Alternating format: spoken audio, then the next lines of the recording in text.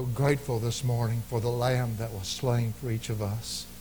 Father, we think of Christmas, we think of the greatest gift ever given was Jesus coming to be born of a virgin, the God-man, to live a sinless life, to pay our sin debt upon the cross, to die, but to resurrect, to ascend, to be glorified.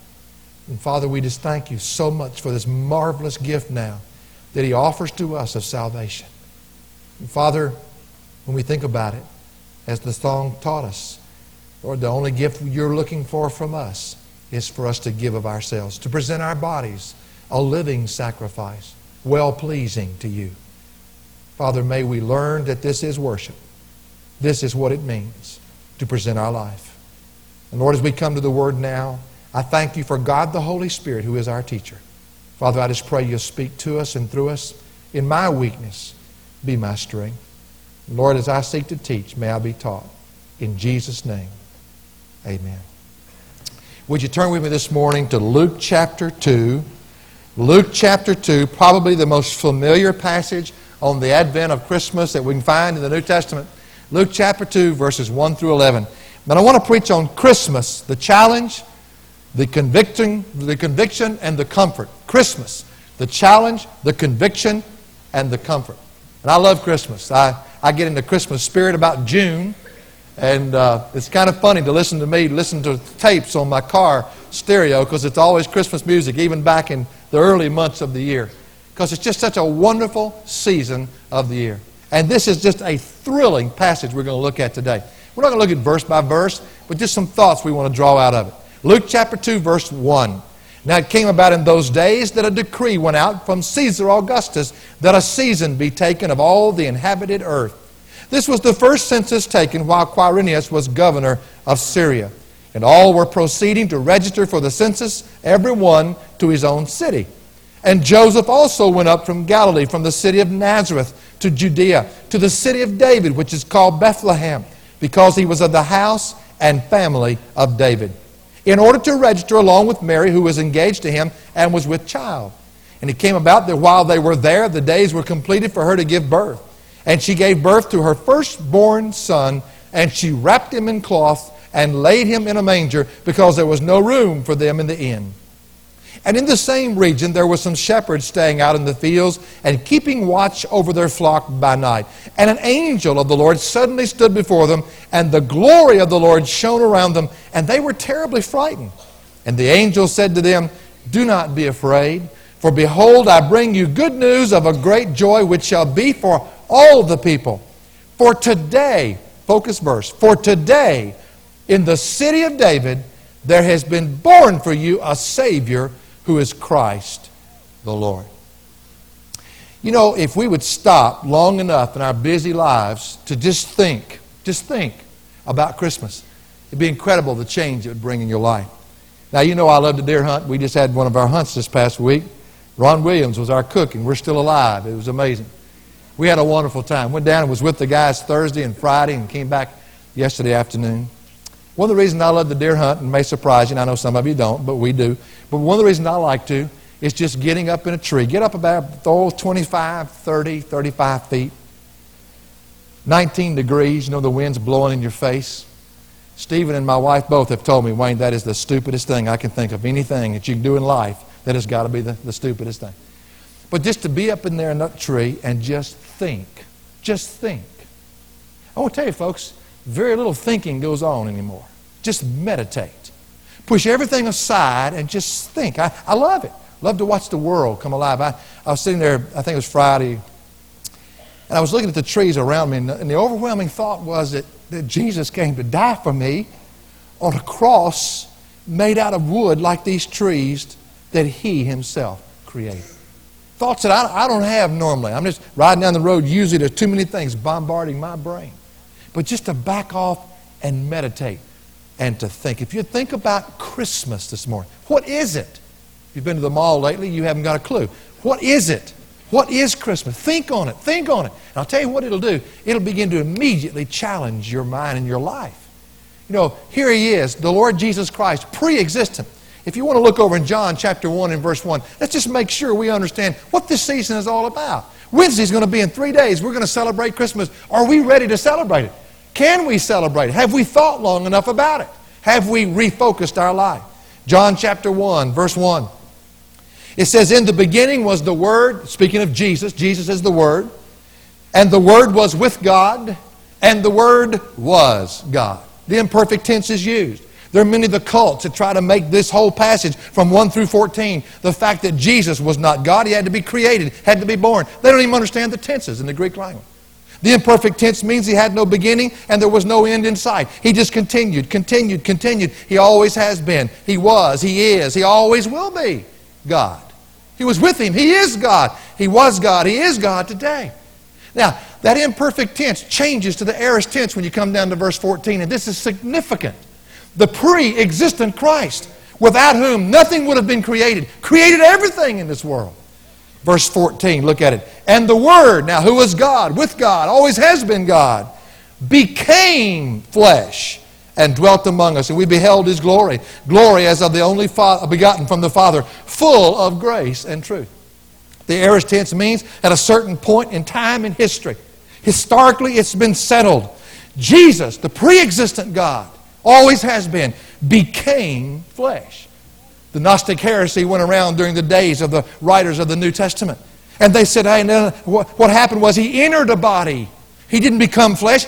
God would have nothing to do with flesh. That was their argument. That was the Cerinthian heresy when 1 John was written. That's what John wrote against. It faced Paul when he wrote the book of Colossians to the church of Colossae. But the Word of God did not say He entered a body. They said, oh no, He entered at His baptism and left at His crucifixion. Oh no, that's heresy. He became flesh. Now folks, that's the miracle. That's the incarnate Christ. And there's nothing in our minds that can be challenged anymore than when you start thinking, this is Christmas. God became flesh. You say, did He have a body like ours? Similar.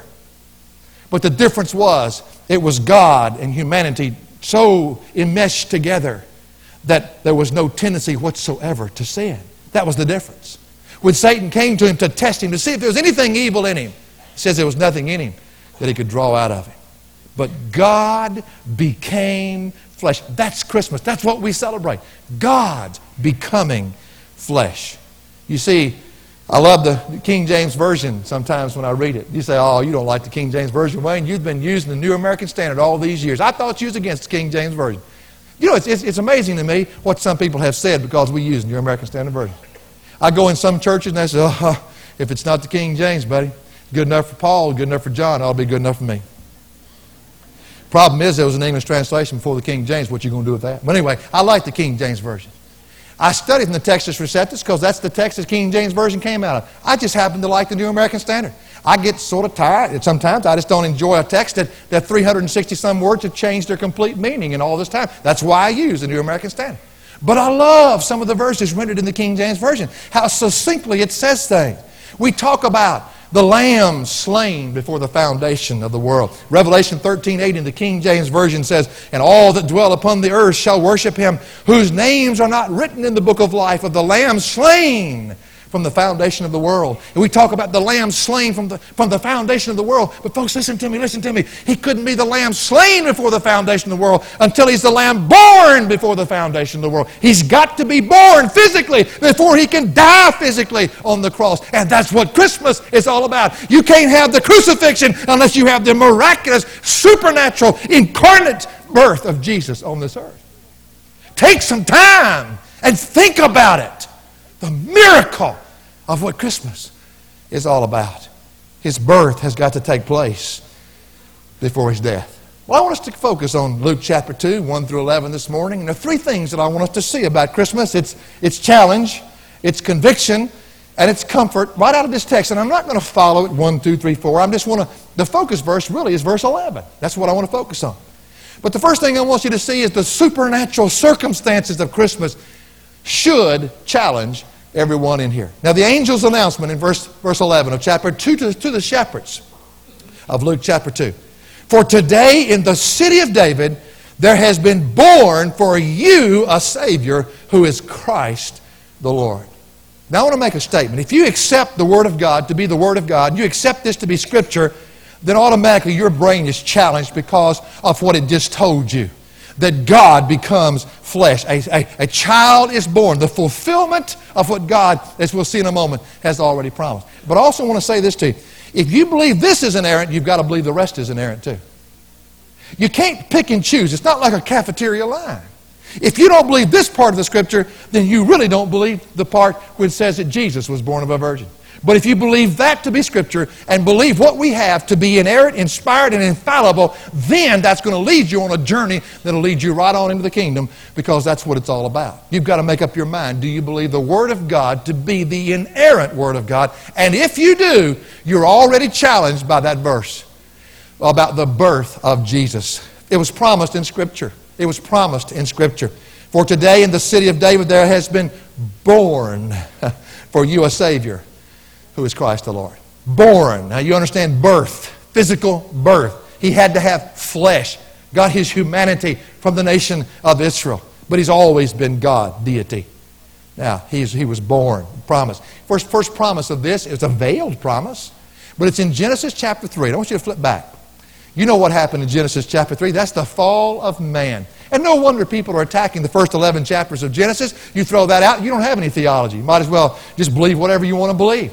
All the roots are there in the first 11 chapters of Genesis. That's where it all is. And the depravity of man, the fall of man, the sin that caused all of this is all found in Genesis chapter 3. Verse 15.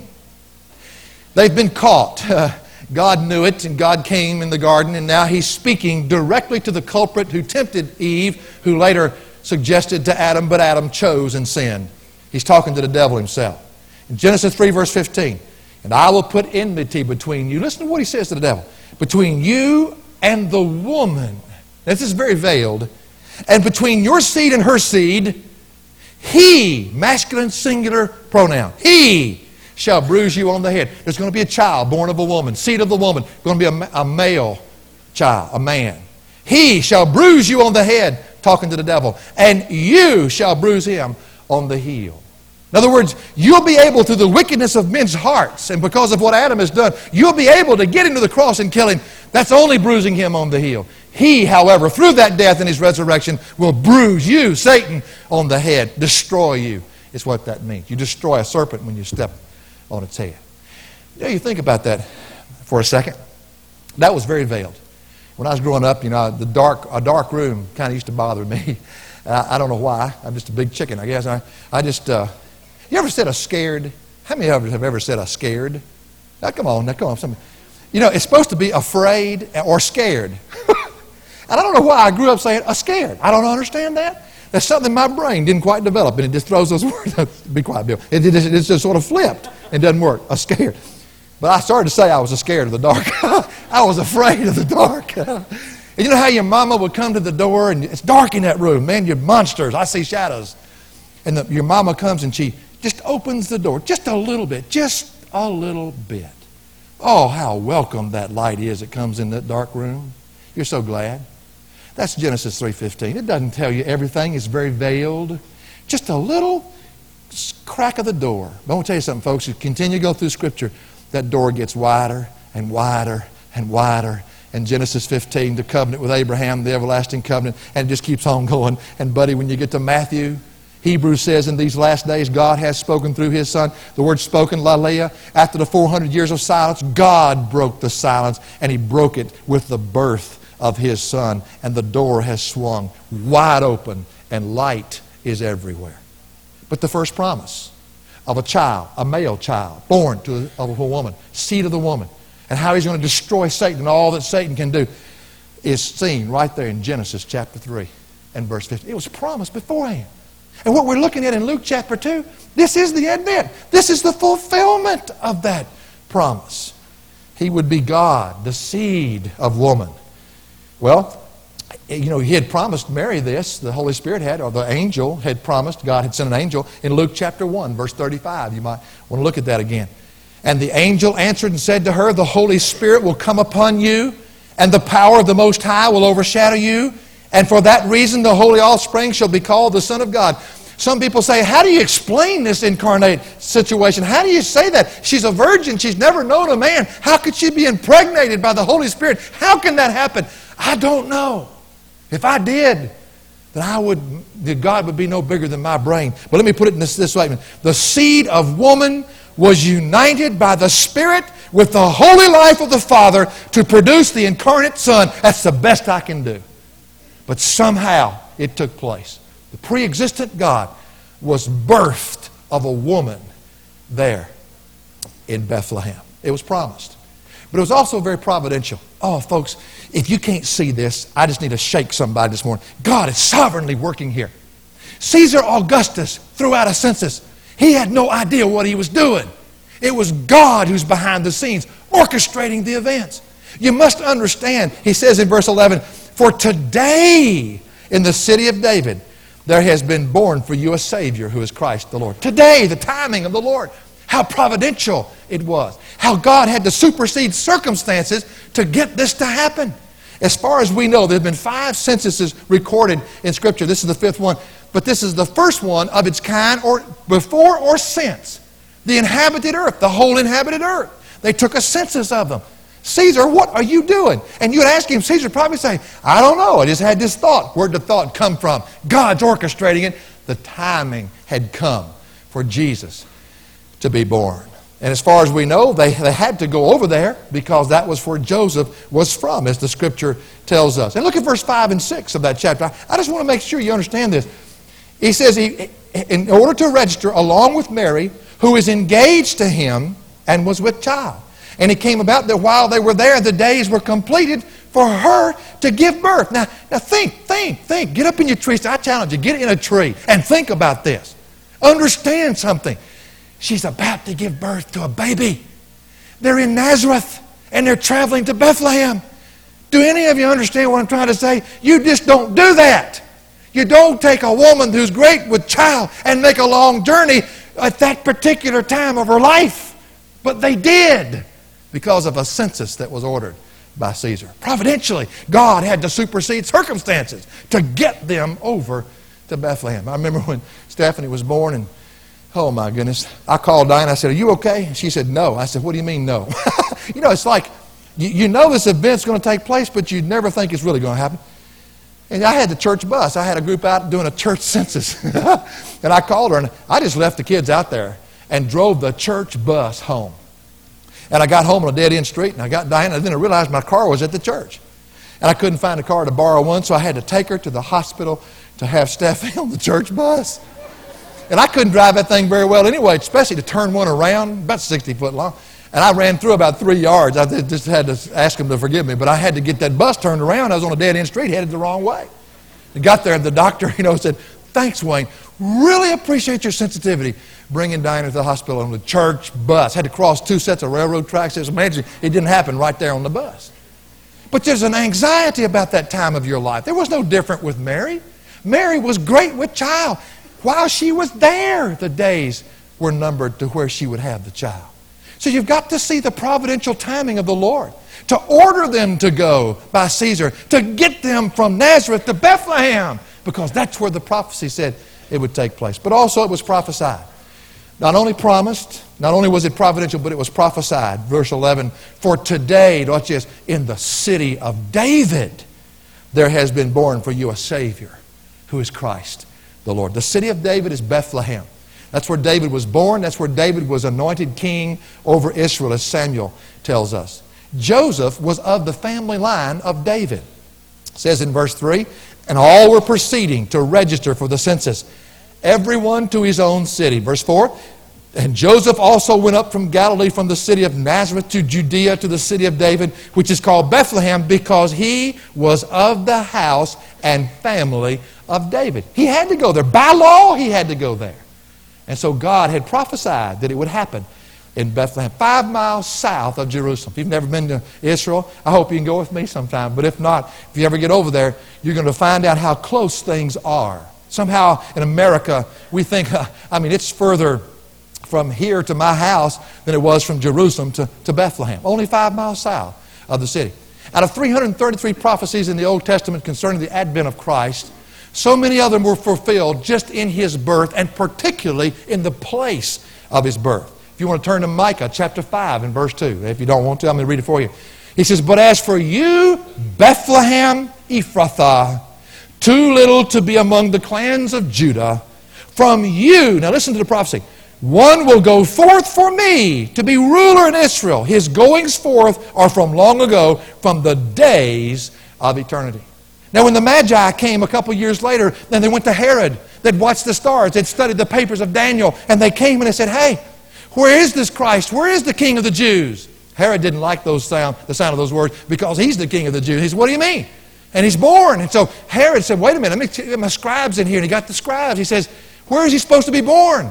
And they quoted Micah chapter 5 and verse 2. They knew exactly where he was supposed to be born. Bethlehem. Bethlehem. It was prophesied he'd be born in Bethlehem. You say, "Well, Wayne, now what's a big deal?" Folks, come on. The known world to the people of that day were they knew three countries, or basically three continents. One was Europe. They knew of that. They knew of Asia, and they knew of Africa. But out of all three of the known world at that time, Asia was chosen. But Asia has many countries. One of them was a little country called Palestine. A little country called Palestine. And it's Palestine that was chosen. But in Palestine, there are three districts: Judea, Galilee, Samaria. Which one? And they selected Judea. But in Judea, there are many villages. Which one? Bethlehem. And what had the Bible said? And when you start narrowing it down and realizing, man, from Genesis 3:15, the seed of a woman will be born someday. And then the timing of the Lord, when it pleases the Lord. And then Luke chapter 2, the announcement, challenges you, folks, to understand this is the Word of God. And you've got to wrestle with that. It's the immaculate birth of Jesus, the conception of Jesus and the birth of Jesus on this earth. A miracle, miraculous, something man could never explain. But God came to be born on this earth. Now that's the focus of Christmas. Get you a tree stand. Climb up in a tree and spend some time thinking about this. When all the other thoughts in your brain are gone. I want to tell you something. It could make this Christmas the best one you've ever experienced when you get all the clutter out of your mind and get your focus back on the celebration for the miraculous birth of Jesus. It'll challenge you. But the second thing it'll do, Christmas will do, it will convict you. And I want to show you that. In verse 7 of Luke chapter 2, the senseless crime of Christmas. You know, this is what convicts us, the senseless crime of Christmas. In verse 7, there's a verse that has sort of rattled people for years and centuries, made them angry. It says in verse 7, "And she gave birth to her firstborn son, and she wrapped him in cloths and laid him in a manger, because there was no room for them in the inn." Now the word for manger there is the word for a feeding trough. That's amazing, isn't it? The one who came to be the bread of life, the one who came who says you must eat of me and drink of my blood, the one who said that is laid into a feeding trough. That's what the word means. It's at the far end of a stable, and it would either be hooked to the wall, made out of the wall, or somehow set there. It's where they put the food for the animals to eat. The word for inn, kataluma, has the idea to unloose. And now we don't know really what these inns so much were like. You think of Days Inn, it's kind of Holiday Inn. No. But it was a place for travelers who also had their animals with them. Term unloose, we still kind of use that today, don't we? You know, don't you love to go someplace, especially home, and just shut the door and just unwind. Just unloose. Just turn everything. I have a pair of shorts at home that Dinah, if she ever catches me wearing them in public, will kill me. But I love them. I mean, I've had them forever. Hey, I'm going to ask you, how many men in here have something like that you put on and you go, I do it. See that, Dinah? Watch all the hands, all right? Yeah. And I put that stuff, I love, especially when Sundays are over and all the preaching's done and everything else is done, and I know Bill understands this and others who've done it, and you come in and you say, whew, and you unloose this demonic thing around your neck and you get all this stuff off. And you just want to relax. That's what the word had to do with. They didn't have all that. They'd unloose their robes, unloose their sandals. They would unloosen their oxen and different animals they'd have with them. But the stable was set aside, of course, for the animals. And in the manger, or the stable, was a manger, which was that little feeding trough. But the phrase I'm talking about is the phrase you know of, because there was no room for them in the inn. Has that not angered people through the centuries? The crime of Christmas that ought to just convict every one of us. No room for him. But before you start throwing rocks at this innkeeper, for not having room, for being filled up, for not realizing that this was the Christ child to be born, understand. Get up in your tree stand and put your thinking cap on and just think about it. Just don't throw rocks at him. He's the epitome of what Israel was like. The whole nation of Israel did not expect. They were ignorant of the way Jesus was going to come to this earth. Even the disciples, you know what they expected? They expected him to come in on a white horse. He's going to one day. But they got a little ahead of themselves. You see, they thought he was going to come in and kick the Gentiles out and set up the kingdom, and who's going to be on the right and who's going to be on the left. But oh no, he came in very poor circumstances. Peasants. Joseph and Mary were just peasants. And he came that way. And he was born in a stable. Come on. This is not the Messiah. He was ignorant of even what the Scriptures had to say. Last week we were together Wednesday night. We talked about the Magi. You know, I thank God for the Magi. They paid attention to what God's Word had to say. The word Magi refers to the wise men or priests or whatever you want to call them that were over in either Babylonia or the Medes or the Persians. And you know, all of that was the same area because the Babylonians conquered Israel, and then the Medes and the Persians conquered Babylon, and then of course Greece, and then Rome. And so it all came from the same area. They came from the east. Now, what in the world were these Magi doing coming on? They studied the stars, they saw the star, but they also had something else to go on. You know what it was? It was the Daniel papers. It was the book of Daniel. Canonized later on in the Scriptures. They had that. It had been written long before that time. And it was in that area of the country. Remember, Daniel was one of the wise men at that time when he was taken in captivity by the Babylonians. They paid attention to what God had to say. And the whole nation of Israel was sound asleep and missed it. They didn't understand when he was going to be there, and they certainly didn't understand how he was going to come. So just don't throw a rock at the innkeeper. He didn't know. He was ignorant of who this was that was being born in that stable. But not only was he ignorant spiritually, you can't really throw too many rocks at him because the whole nation was. The thing I want you to see also, the indifference that he had toward the situation. Now think with me for a second. Let's push all the spiritual reasons out of the way and see what a crime this was, because here is a pregnant woman. Folks, there's a need right in front of you. But the man was so calloused, he would not empty a room and put them in there so she could have her child. He put them in the stable. Just the indifference of the man. I'm going to tell you something, folks. If you're ignorant of what the Word of God says, you're going to be indifferent to others because the only thing you can think about is yourself anyway. And so why we throw rocks at this man? He's just nothing different than the 20th century, is he? At Christmas time, people are indifferent to what the Word of God, or ignorant of what the Word of God has to say. People are indifferent towards others that are around them. They're self-centered. So what's any different than that?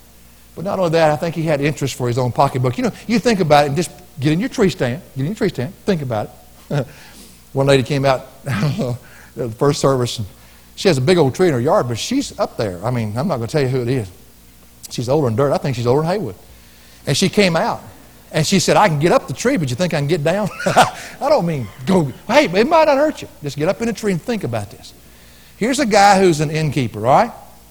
Caesar has made a decree. Now, personally, that's going to be very lucrative for his pocket because he knows that everybody who has to come back to that city is going to have to stay somewhere. And most likely going to stay at his inn. So here's an old boy that's putting money in his pocket with the people coming in to stay in his inn. But here comes, and it overwhelms me that Jesus, I just love him for this, that he came with poor parents. He didn't come in his Learjet, get out at the side and order a limousine. He came in, poor parents, probably shabbily dressed. When he came up, that innkeeper probably looked at him and thought, well, I see he sees the need, but hey, these people probably can't even pay. I'll put them in the stable. More interested in what he can put in his pocket than even being sensitive to the needs of a pregnant woman at that time. Even if he was ignorant of Scripture, it tells you a little bit about the times. I'll tell you what, folks, the more I look at this, the more it convicts me. Christmas time. You want to walk out to the mall and see how ignorant people are of Scripture? In fact, they were telling me after the service today, and I haven't seen it. I think it's on CNN, one of the national news programs. Somewhere in the country where there's a big glass building, and somebody is seeing an image of the Virgin Mary. And everybody's coming and paying money, and they can't even park the cars.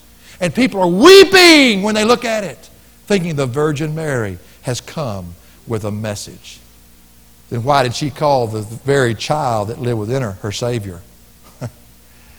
I'm telling you, folks, ignorance, the ignorance of people in this day. Same thing. How many tape libraries do we have these days?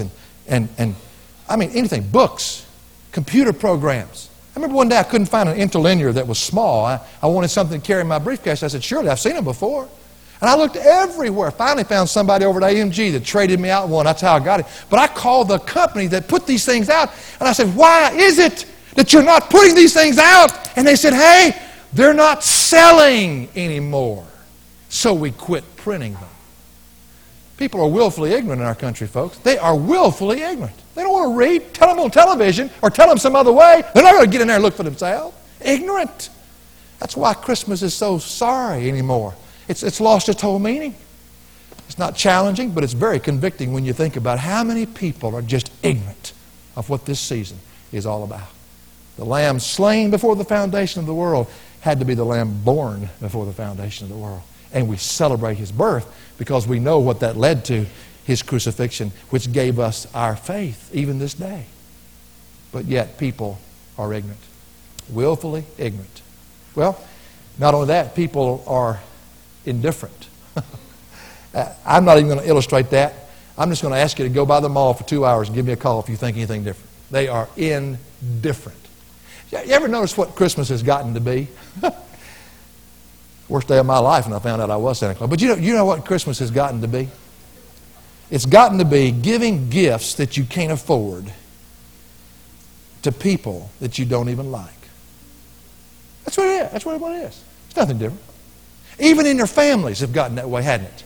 Well, how much did I give this one? Oh, golly, I didn't give them this one this much. Well, oh, man, we're already on the credit cards, but we got to do this. You don't know how they'll feel if they don't get something. And the whole thing. I'm kind of glad that little Holland. Y'all, by the way, y'all know that I was a grandfather. I have a little granddaughter. She's 8 months old. I want to tell you, this is the perfect time of the year. She is loving her, sitting up and just looking and laughing and recognizing you and all that kind of good stuff. I'm so grateful she's at the age she is. You know why? Because children that age, they don't get entangled with all the stuff. They just like the boxes that stuff comes in. I mean, you can get them anything. They're going to throw it away anyway and play at the box. I mean, they're just simple. We've lost it, folks. The whole focus of Christmas has shifted gear because people are ignorant of what the Word of God has to say. And I'm talking about people who claim to be Christians. But not only that, they're indifferent. They could give a rip about anybody, but they do what they do just because they have to do it. But not only that, they're also interested in what they can get in their own pocket. And it convicts you. Just thinking about Christmas, this convicts you. There was no room in the end. And there's very little room in people's hearts these days for Him to rule and for Him to reign. The supernatural circumstances of Christmas challenges. The senseless crime of Christmas convicts us. But the special claim of Christmas comforts us. I like this part of it. This is the better part. Luke 2:11. For today in the city of David there has been born for you a Savior who is Christ the Lord. A Savior. The word Savior has to mean to rescue, to deliver. There might be somebody here today, you never know. Somebody might be sitting here saying, saved from what? I've never understood this. Why did Jesus have to come? To save me from what? Look with me in Romans chapter 5. I'm glad you asked that question. You said, I didn't ask that question. Yeah, you did. You just know. Romans chapter 5, verse 12. I want you to see this. I'm not going to preach Romans again. We'll do all the verses around it. Just want to remind you of something this morning, just in case you've missed it. Romans 5, verse 12. Therefore, he says, just as through one man, Adam, sin entered into the world, and death through sin, and so death spread to all men because all sinned. Every man is born into Adam, infected with the disease of sin, the virus of sin. You know, this Ebola virus that everybody's talking about, it scares you half to death. They made a movie, The Outbreak, I think. There's another thing they did. Some guy wrote a book called The Hot Zone. If you ever get it, you can get it on tape. And I want to tell you, I flew up to Minneapolis, Minnesota. I was going over to Wausau, Wisconsin on one of the meetings. And I just, when I rented the car, I just took these 2 tapes with me. I'm better at listening than I am reading. I don't like to read long books. And so I just put it on the tape player. Oh, folks. The Ebola virus is a serious thing. I mean, it ought to make us all realize we walk by faith, because in this world, how quickly something like this could outbreak. And 7 of 9 people die within the first 6 days. And the way they die is absolutely awful. I won't even get into that. And folks are concerned, and scientists get in their laboratories and they start finding cures. But what I want to share with you is there's a worse virus than that. It's the virus of sin. All men are born into it. And there is no cure except for what Jesus did for us on the cross. There is no other cure. Now, I'll tell you, something might want to start comforting you is the fact He's a Savior has been born. Christ, the Lord, has been born. The one promised, the one prophesied, the one that was providentially, God had to move providentially to bring about the timing of His birth in order for Him to die for us on the cross, that He might be our Savior. Now listen, if you're here this morning, you're either in Adam or you're in Christ, one or the other. It's none of these things of, see, when you're in Adam, you can't get out of Adam. You were born into Adam. There's no way you can work yourself out of it. You say, well, brother, I talked to a guy one day, I said, you going to heaven when you die? He said, well, I sure hope so. That's real good. What are you basing your hope on? Well, I've been a good person, and I've tried to do good things, and I've given money to the church, and I try to come at least on Christmas, and I do all these things every year. And I'm thinking, Isaiah, the greatest prophet of Israel, said of their good works, he said, you take every good work we've ever done, stack it up, and in God's sight, our righteousness is nothing more than filthy rags. There's no hope for a person born in Adam except for what Jesus Christ did for you and I on the cross. He's the Savior of the whole world. He came to do what man couldn't do. He lived the perfect life. He said, I didn't destroy the law, I fulfilled it. And then He did something else. He went to the cross and paid our sin debt. An innocent sacrifice was given all through the Old Testament, but that never did. It would only cover their sins for 1 year. For atonement, for remission of sins, it had to be a perfect sacrifice. It couldn't be just innocent. It had to be perfect. And it couldn't be an animal. It had to be a man. So God became a man, so He could go to the cross and do what no other man could do and pay our sin debt. And when He resurrected from the dead, then He vindicated who He was, ascended, glorified. And now when I put my faith into Him, Lord, I'm in Adam. I can't get out of Adam. Save me, Lord. I put my faith into what Jesus did for me on the cross. I know that He's your Son. Then what happens is what He did is written to my account, and no longer am I guilty. I have been justified by putting my faith into Christ, Savior of the world. That ought to comfort you, friend. We have a Savior who is Jesus Christ, our Lord. You see, it's that special claim of Christmas that comforts us. Jesus Christ is our Savior. Ephesians 2:1 says, and you were dead in your trespasses and your sins. Romans 6:23 says, for the wages of sin is death, eternal separation from God. But there's one more thing, Romans 6:23 says. But the free gift of God is eternal life in Christ Jesus, our Lord. The word Savior, soter, comes from the word sozo. It has the idea of being rescued from something that you were totally helpless to get out of. Years ago, I went canoeing on fast whitewater. I'd never done this before, did not recognize the danger. It was a river out in Texas, and it was at flood stage, about, I've forgotten how many cubic feet per second. And we tried to canoe this thing for about 25 miles. I have never known fear like I knew it that day. They put me in the front of the canoe for some reason. I've been in the back of the canoe all week long, but we hadn't been canoeing very dangerous water. We got on this one, they shifted us because they said, you need to learn. That was a bad move because I'm a rather large person, and the guy behind me wasn't, and so it throws the balance of the canoe off. And when you go into these fast currents, you have to catch it where V's. You see a V, you head the canoe right into it, and that's how you go through them. We hit that first V, and all I remember, the water roaring. It was so deep and so wide and so big. Next thing I knew, I was thrown out of the canoe. I was in very, very cold water, which caused me to go numb immediately. I had a life jacket on, was made for people under 5'6" and weighed 100 pounds. And I was barely above the water, just barely my nose above the water. But I couldn't move. I was like I was paralyzed, helpless. Caught in the current of that river, pulling me downstream. That's exactly the way a person is when he's born into Adam. And all I could do was think to myself, somebody's got to help me. Something, God, you've got to do something. They had rafts, but the river was so wide, they threw it to me, but it didn't reach me. And I was caught in that current and just swept down the river, maybe over a mile. And there was a tree that had a limb. Thank God that He put a tree there with a limb hanging out over the river. And I saw it and realized the current was going to take me right up under it. And when it did, with what little energy I had left in my body, I reached up and grabbed that limb, and somehow the current with that limb swung me around into the eddy water, and I was able to roll up on the bank. I had been rescued from that which I was helpless to get out of. That's what the word Savior means. It ought to comfort your heart. He died to save us from the penalty of sin, but not just the penalty of sin, the power of sin. Now, names are important. He's Christ. He's the Savior who is Christ our Lord. That's very, very important in the New Testament. His name was first Jesus. Let me show you. In Matthew 1:21, and she will bear a son, and you shall call his name Jesus, for it is he who will save his people from their sins. So that's what he's going to do. Jesus, he is going to save his people from his sins. But Christ means something else. It means the anointed one. It is the term that marks him as prophet, priest, and king that the Holy Spirit came upon without measure. Anointed power to accomplish what he says he was going to do. Jesus, what he's going to do. Anointed one, Christ, signifying that he was the only one capable of doing it, to become our Savior for all times. And I guess the question I want to ask you this morning is, are you challenged by Christmas? Has your focus gotten like mine? Have you been up a tree lately and just thought about it?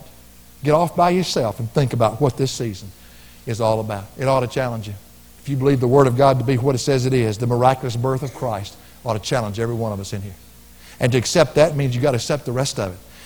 What Colossians says, that he is our life. What Ephesians says, that he'll be your strength. What Philippians says, that he is the sufficiency that we're looking for. Because if it's true that this part is true, this part is true, and that part is true, and that part is true, and you've got to believe it all, and you're challenged by Christmas. But are you convicted this morning, as I was when I was studying this, at the ignorance some of us have even towards what it's all about, because we don't give time of day to the Word of God, just like this man and the innkeeper? And therefore we're indifferent to the people around us, interested only in what we can get out of it. But are you comforted that he's your Savior? You know, in Romans chapter 1 and verse 15, Paul says, I can't wait to get to Rome to preach the gospel to you. When I first read that, I thought, do what? Now, come on, Paul. You're writing to believers. But I want to tell you something, folks. Christmas has a meaning for believers far beyond. Because you see, the good news is, he never said I could be anything. But he always said he would be that in me. And when you move from square one to square two, you begin to realize that salvation, the initial being born again, the initial justification, that's just step one. That's the beginning. It's not an end. And it grows from there. And there's so much more about the gospel of Jesus Christ. I was a minister for 8 years before I came to know Christ. It's good to have saved ministers, you know. It just kind of helps. But once I got saved, and God showed me, and by the way, Christmas, unless I just get so unfocused, has never been the same. There are times when I've just gotten so focused on the world and debt and everything else that I lost the meaning of it. But it's never the same when you get saved. But not only that, about 6 weeks later, I went from ignorance to arrogance. I thought I had it all together, and God had to show me I can't. He never said I could. And I began to find my sufficiency in Christ. It's not up to me to live like Christ. It's Jesus being Jesus in me. And I begin to realize not only has he delivered me from the penalty of sin, he's delivered me from the power of sin, myself, my flesh. And all I've got to do is say yes to him. But not only that, one day he's going to deliver us from the presence of sin. Christmas is a celebration, not a season. It's a celebration of an advent that's miraculous. It challenges you, it convicts you, and it'll comfort you. If you'll just get up in a tree and just think about it. Just think about it. Just think about it. I challenge every one of you in here. Take Luke 2, 1 through 11. Before Wednesday, find a good hour to 2 hours by yourself that nobody can bother you. And just meditate on those scriptures. And see if it doesn't change your whole thinking this year. Christmas, folks, is a celebration. Some of you in here may not get any gifts. And you feel slighted. I'm not going to ask you to raise your hand because it's probably more than we want to know. But let me tell you something. To those of you that feel that you just don't get anything for Christmas, nobody cares about you, let me just shout it as loud as I can. No, I won't do that. Jesus Christ is the greatest gift you could ever get. For God so loved the world that he gave his only begotten Son. Finish it with me. That whosoever believeth in him should not perish, but have everlasting life. Who needs anything else? Father, we just thank you so much for just helping us to refocus. Thank you, Father, for Christmas. Thank you, Lord, that it's not a season really, it's a celebration.